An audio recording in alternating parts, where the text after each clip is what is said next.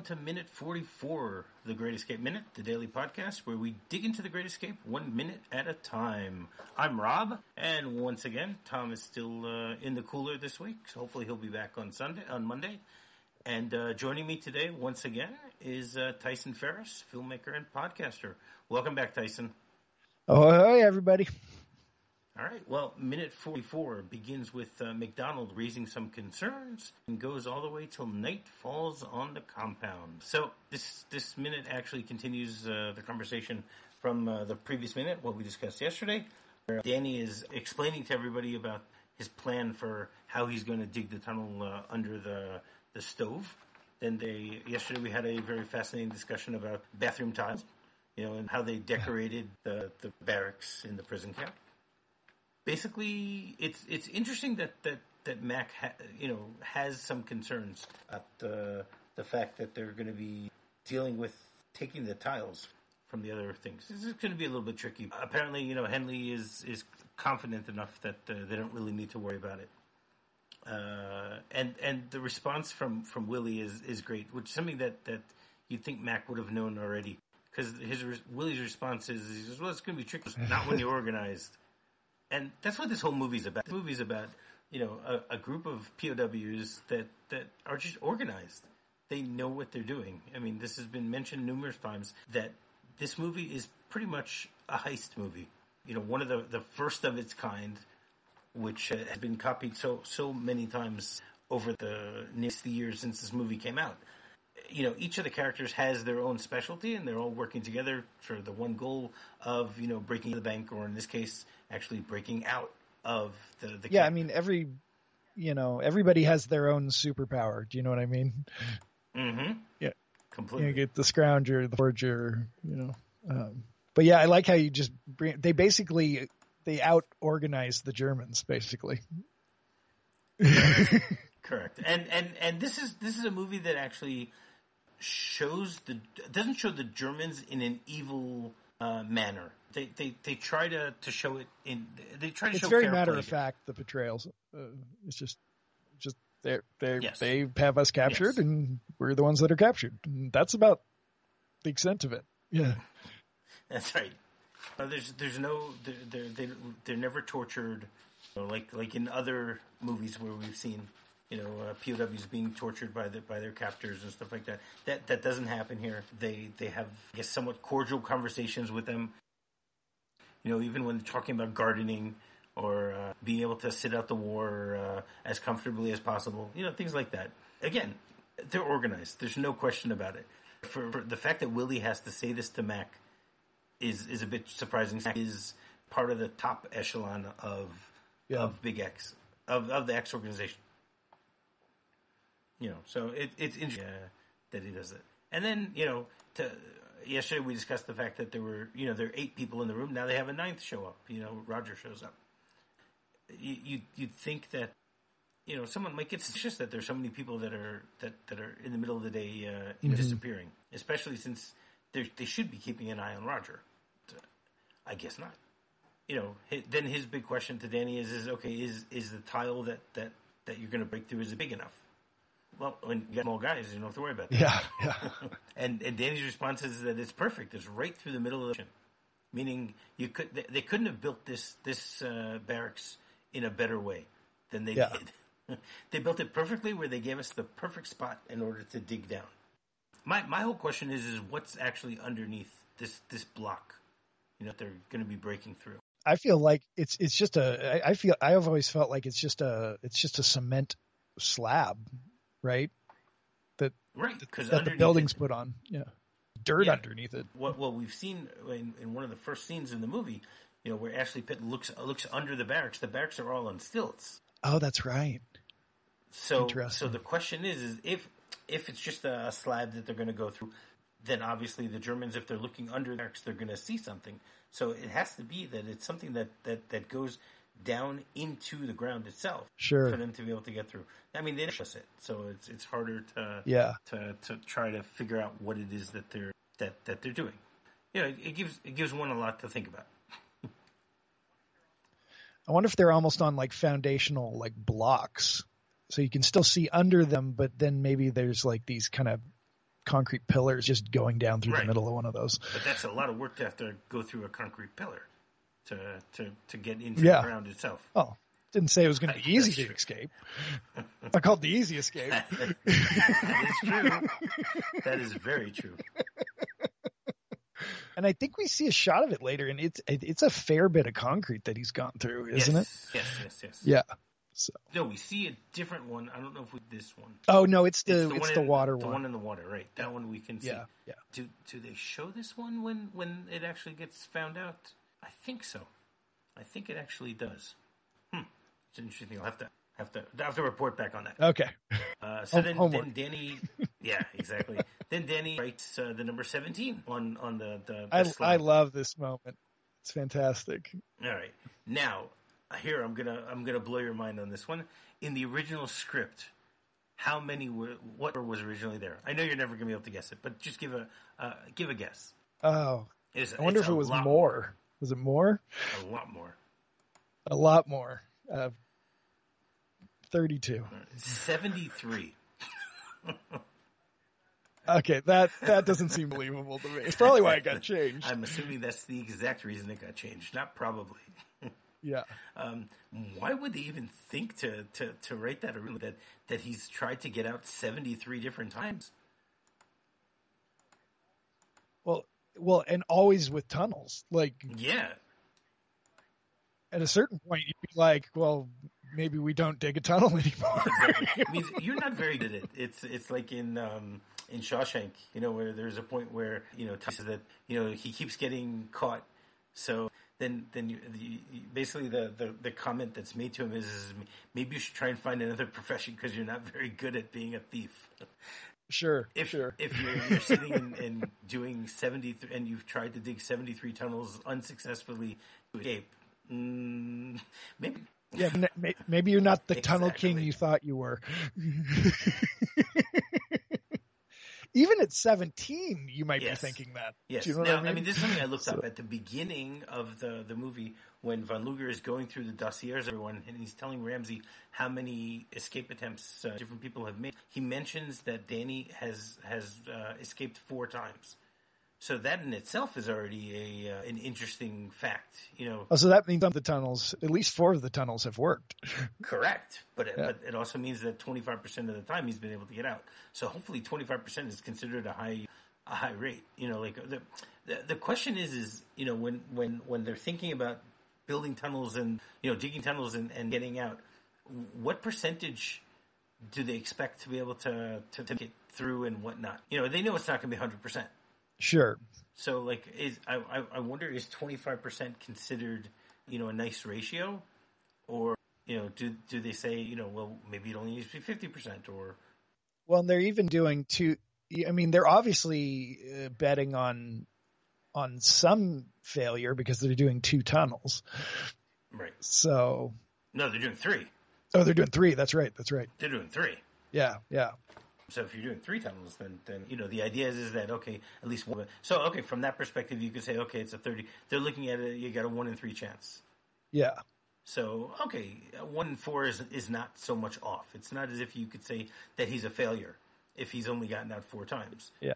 Also, I'd imagine, when you're digging tunnels, I'd imagine you might just come across something in the ground that you can't get around. Right. Do you know what I mean? Like if there's a large rock or, who knows, Yeah. I mean, I don't recall reading either in the novel or in the script of there being some sort of obstruction. I'm just speculating. No, you're right. There is something to that. Okay. Now, first of all, I did my homework already as we were talking. And okay. So later on, when they actually find Tom, not our Tom who's in the cooler, but Tom, the first tunnel, and Dracula pulls up the tiles, and you can see that the concrete block, I would say it's probably about, 5 or 6 inches thick. Oh, okay. And then under that, you see the continuation of the bricks on the wall. You can see that part. You can't see anything beyond that. So you only see, if you're looking at the bricks, so the wall continues down below it. Interesting. Yeah. But again, I have no idea what's really under there. It's only the glimpse that we get to see from this very point of when they actually find it. So cool. That is, that's very interesting to see. Okay, so we continue with the 17 that Danny has decided to write on there, and I like the fact that he writes 17, and then the next line is Roger says to everybody, "All right, good luck to us," meaning, all right, you're 1 for 4 in the past. Let's hope this changes. It's and I like that there's a writing 17 on it. There's a bit of there's some kind of superstition going on. Like it's like the fact that he numbers these and and there's so you'd think he'd reach a point where he just doesn't want to number them anymore. Sure, yeah. Like I've had enough of this. Yeah. But I don't know. There's it's kind of like a notch on a bedpost, as it were. Exactly. For Danny. So anyway, right. And the fact is, this is the first tunnel that they're digging here. So by the end of this movie, he's already reached 19. Yeah, totally. 17, 18, and 19. Yep. As we know, only one of them is used for them to get out. So there it goes again. 1 and 3. Yeah. On a different note, do we get an explanation? Do we ever get an explanation of the eye scar on Attenborough's character? No, not at all. I like that. It's kind of like the rope burn in Inglourious Basterds. Exactly. Yeah. Exactly. They show that was injured at some point. How and why it leaves everyone's imagination. You don't need to know it. He's war worn. Sure. Yeah. He's got that scar. Yeah. I love stuff like that in movies because it makes the audience do some of the work. Exactly. Correct. Yeah. And that's what you want them to do. You don't need to spoon feed everything to the audience. You can spoon feed a lot of it, but there's certain things to let them figure out on their own. Well, and what's great is then that personalizes the film, right? Because everybody's going to have their own backstory for that character. Do you know what I mean? Correct. Yes. So, it could have happened when he was shot down. It could have happened on one of his escape attempts. Yep. It could have happened when they beat the crap out of him. When he was in the Gestapo for 3 months. Right now, it could have. There's so many things that could have happened. Yeah, he got too close to a sparkler when he was a kid. Exactly. Anything's possible. I wonder if the real character that this is based on, the real person, I wonder if he had some sort of scar. His name was Roger Bouchel. Oh, that'd be interesting to find out. Towards the I think the final week, I have guests lined up for each episode of the final week. People that have direct connections to the real Great Escape, and one of them is actually a descendant or a relative of Roger. So I'll have to try to remember when I, in months from now, when I get to him, when I get to recording with him, if I, remember to ask him if there's any, if there's any truth to the fact that he had a scar. Yeah, totally. Yeah, that'll be interesting to find out. Yeah, that's fantastic that you're getting those people. That's awesome. Yeah. That we got great people lined up, not just you. Oh, yeah. I assumed I was the only one. Great assumption. That's how I like to move through life. It's just assuming I'm the best person. Right. No, they're all the best. That's the thing. The idea. They're all great. How's that? Everyone's they're all great in The Great Escape. Yeah. Exactly. Fantastic. So at this point, Danny spits on his hands, to help him with his grip, and then he signals to Haynes, who once again we go back to the idea of the signals of what we talked about yesterday, and he just taps on the window. And then they give us a great shot. You see 4 prisoners sitting outside. There's a stake in the ground. 2 of them are sitting on what looks like maybe a volleyball net or something like that. Or one of them sitting on the net, and the other one is standing right next to it. Looks like there's a volleyball at one of their feet. So I guess they can use the excuse that they're building a volleyball court here. Interesting. At least in my imagination, that's what they seem to be doing here. You can, and basically the prisoner starts pounding on the stake at a steady pace. Now, first of all, if you look at this guy, he looks like he's really strong. he's not like a bodybuilder or anything like that, but he still has the muscles, and you can see the way that he's. So you got to have a lot of stamina to be able to do what they're doing here. Oh yeah. The fact that I assume that there are 4 people there because they're going to take turns of helping out with what they're doing here. I don't know, because we never get to see any of them do it beyond now. He sets up a pace, and I don't know about you, but if I was hammering something or whatever, to be able to keep that type of pace for a few minutes or whatever it is just amazing. Yeah. That they're willing to think that can actually well, and work. This guy looks like he's swung a sledgehammer a couple times too. So yeah. Yes. Well, yes.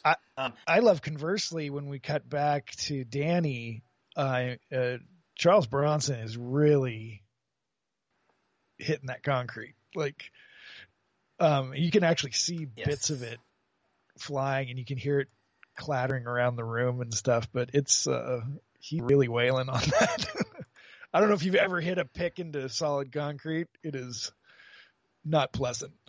No, I don't think I've ever done that. Never had the need to do so. Has that? It's just great the way that the idea of timing both of these to the same.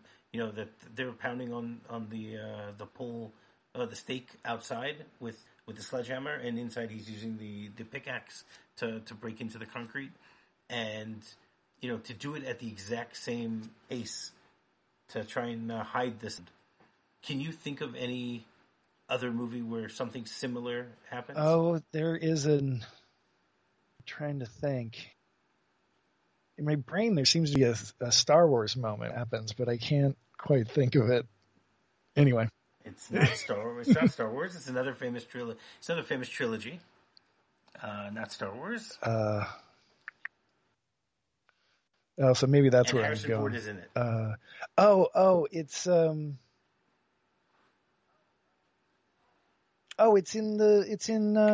It's the frickin' stamp gag in that's what I'm thinking. It's the stamp gag in Last Crusade. Yes. Yeah. Yes. Totally. That's yeah. right. Yeah. It took me. I knew you'd get there. That's good. Yeah. But yeah, that's why it's Star Wars, because those two things are conflated in my brain, from an early age. Okay, Harrison Ford's in both of them. That's fine. That's perfectly. Yes, that's the one I was thinking of too. I always love the way they do that. Obviously, here they do it a little better because also this is used in a serious manner as opposed to in a comic manner. In Crusade, that's made just for the fun of it. I don't think it even needs to be there, but it still adds to the funness of the Last Crusade. Last Crusade is a fun movie. Some could argue it has a little too much fun, but yes, exactly, very true. Fun little factoid on that is that actor that plays the stamp guy, he shows up in another film that same year. He's in the boardroom scene in Batman when the Joker shows up. And there's all the mob bosses. He's one of the mob bosses, and they were both filmed in the same studios. So, wow! So he was just like this day player. Nobody knows this guy's name. Nobody knows his name. They can't find it. It's nowhere on the internet. Like, knows who this guy is, and he shows up in these 2 films, and then that's like. Isn't that crazy? Wait a second. You're telling me that in IMDb they don't have anything about. They don't. Wow. That really is. Isn't that wild? Wait a second. Here it is. In IMDb it says his name is Albert Ivansky. He plays the librarian. Really? And you're right. He's in Batman as Crime Lord number 3. And he's in 2. Yeah. Well, for a while, this must have just happened because for the longest time, this guy was unidentified. He's got 2 other movie credits. They're all 4 of them are uncredited. He's also in Young Toscanini. He plays Comparsa. I don't know who that is. And he plays Albert Einstein in Bullshot Crummond from 1983. Absolutely no idea. I've never heard of either of those. I can see the Einstein thing, definitely. though. And he passed away 2 years afterwards in 1991. So his career short-lived at the end of his career, at the end of his life. Yeah, well, I'm glad they finally found out who the guy was, because for the longest time, this guy was he's in these two giant movies in 1989, and just nobody had any idea. So that's they finally solved that. He was 70. He died when he was 75, so he was 72, 73 when he made the Last Crusade. Okay, wow. Back to The Great Escape, and after that slight deviation. That's what these are all about. It's getting off. I'm fine with it. That's not a problem. And then Henley asks Mac, why 17? Which, again, this is information for the audience. It's not information for, it's also information for Henley in general. It's to let us know what the number 17 is. Because, this is the 17th tunnel that Danny started. Okay, that's actually a good point also. It's the 17th he started. How many has he finished? Sure. Yeah, because if they get found out, yeah. Yeah. And Danny continues to use the pickaxe and tries to... he really is hitting it. That's amazing. He's you can literally see... No, he's slamming into that thing. And you can actually see bits of creep flying around. Wow. Now, in the... I think it's in the script that mentions it, that basically the way it created the pickaxe was with they used a baseball bat. It was a baseball bat filled with with actually maybe it's in the real, now that I think about it, maybe it was in the actual the story by Paul Brickhill. Yes, here we go. It says that the way that in order to get through the solid brick and concrete to reach the earth, someone had souvenired an old pickhead which the Russian workmen had used, and Crump fitted a baseball bat in it for a handle and bashed into the brick and concrete. It kicked up a hell of a ringing noise, exactly like a pick biting into brick and concrete, and it was obvious to two of the guards, and every ferret within half a mile would galloping up inquisitively at any moment. So they obviously had to. There's half a dozen diversionists gathered outside the window, hammering at bits of tin and wood, making innocent things like baking dishes as noisily as they could for a couple of days, while they sweated with the pick until they cleared away to the earth. That's interesting. Yeah, that's fantastic. Yeah, yeah. So the real life version is pretty much like what's happening here. So yeah, except it took them a couple of days. I'm assuming they didn't do this for a couple of days. Yeah. And the minute basically ends where we get to see the compound at night. And then, the fade into that is just amazing, the way that they do it. You see him working the pickaxe, and then everything just becomes dark. So it's a nice, the way that he does that. Yeah, that's as far as, sometimes those, especially in these older films, those can be a little, those are all done with optical printers and stuff, and they can be a little glitchy, but this is really a beautiful fade that they have here.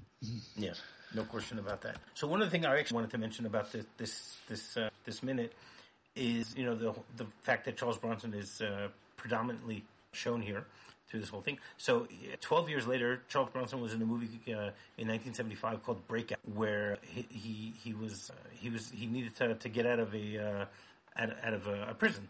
And he starred in it with his then wife, Jill Ireland, who at point when they were making this movie was the wife of a different actor in the movie, David McCallum, who Charles Bronson actually met her on the set, and that's where their affair started, which a few years later they get married. So at one point in the movie, Charles Bronson his character asks Jill Ireland's character if they're going to build two tunnels in case one of them is discovered. Nice.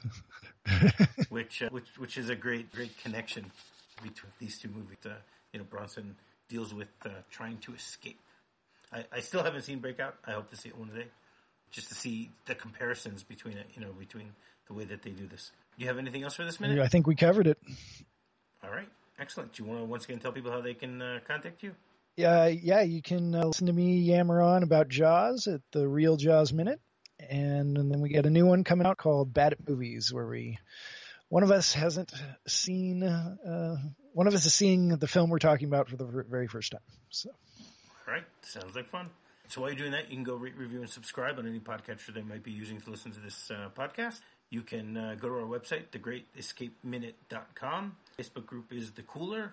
Our email address is thegreatminute@gmail.com.